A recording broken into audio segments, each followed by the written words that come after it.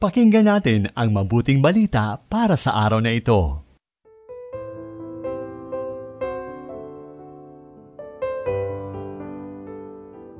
Isang masagana at puno ng pag-asang araw ng Lunes, mga kapatid kay Kristo. Pasalamatan natin ang Panginoon sa hiram nating buhay. Ito po si Sister Ameline Paglinawan ng Daughters of St. Paul. Sumunod ka sa akin. Tinuturuan tayo ng Diyos na pagyamanin ng mga biyayang ipinagkaloob niya sa atin. Pakinggan natin ang mabuting balita ayon kay San Mateo, Kabanata 9, talata 18 hanggang 26.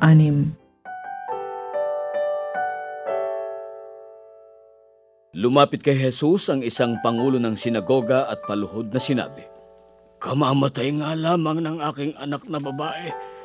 Pero halika at ipatong ang iyong mga kamay at siya'y mabubuhay."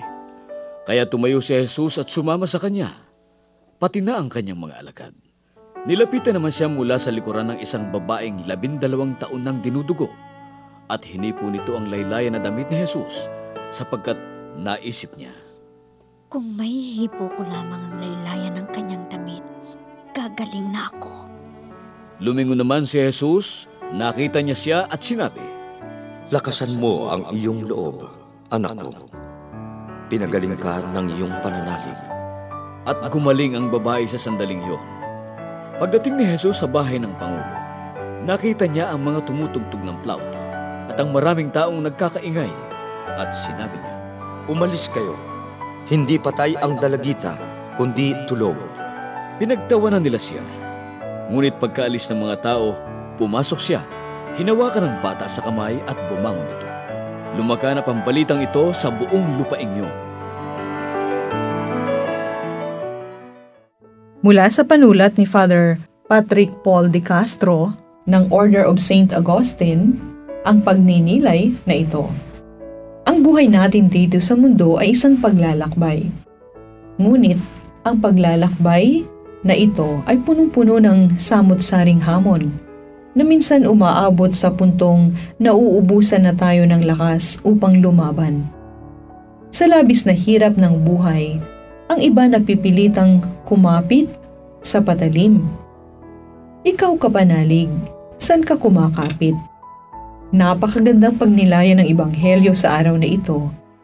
Ang babaeng 12 taon nang dinurugo ay wala nang mahingian ng tulong. Walang gamot ang kanyang sakit.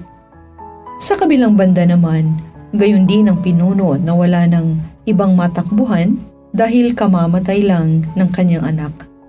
Kung ilalarawan, parang kapwa nasa laylayan na at lagpak na sa lupa ang kanilang buhay.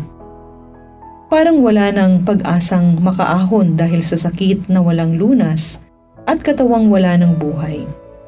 Sa ganitong sitwasyon, marami ang kumakapit sa iba't ibang bisyo, sugal, alak, droga, at marami pang ibang makamundong gawain. Akala natin magagamot ang kahungkagang ito ng iba't ibang aliw.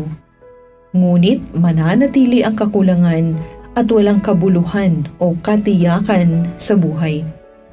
Hindi mapapawi ang lumbay sa puso natin. Sa Ebanghelyo, ang babae at pinuno sa kabila ng kanilang malaking mga dagok sa buhay at halos mawalan na ng pag-asa at patutunguhan, ay patuloy at pinili pa rin kumapit at umasa sa Diyos. Ang sandata nila sa pagharap sa malaking hamon sa buhay ay ang panalangin at ang pag-asa na tanging kay Jesus lamang manggagaling. Si Jesus ang lunas at siya lamang ang makapagbigay ng buhay na punong-puno ng kahulugan at may malinaw na patutunguhan. Masalimot ang mundo na ating ginagalawan at maaaring kainin tayo ng iba't ibang klase ng kasalanan kung hindi tayo magdadasal at kakapit kay Jesus.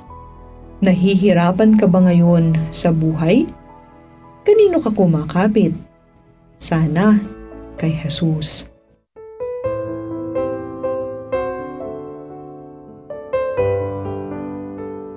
Inyong napakinggan ang mabuting balita para sa araw na ito. Hatid sa inyo ng Paulines Radio.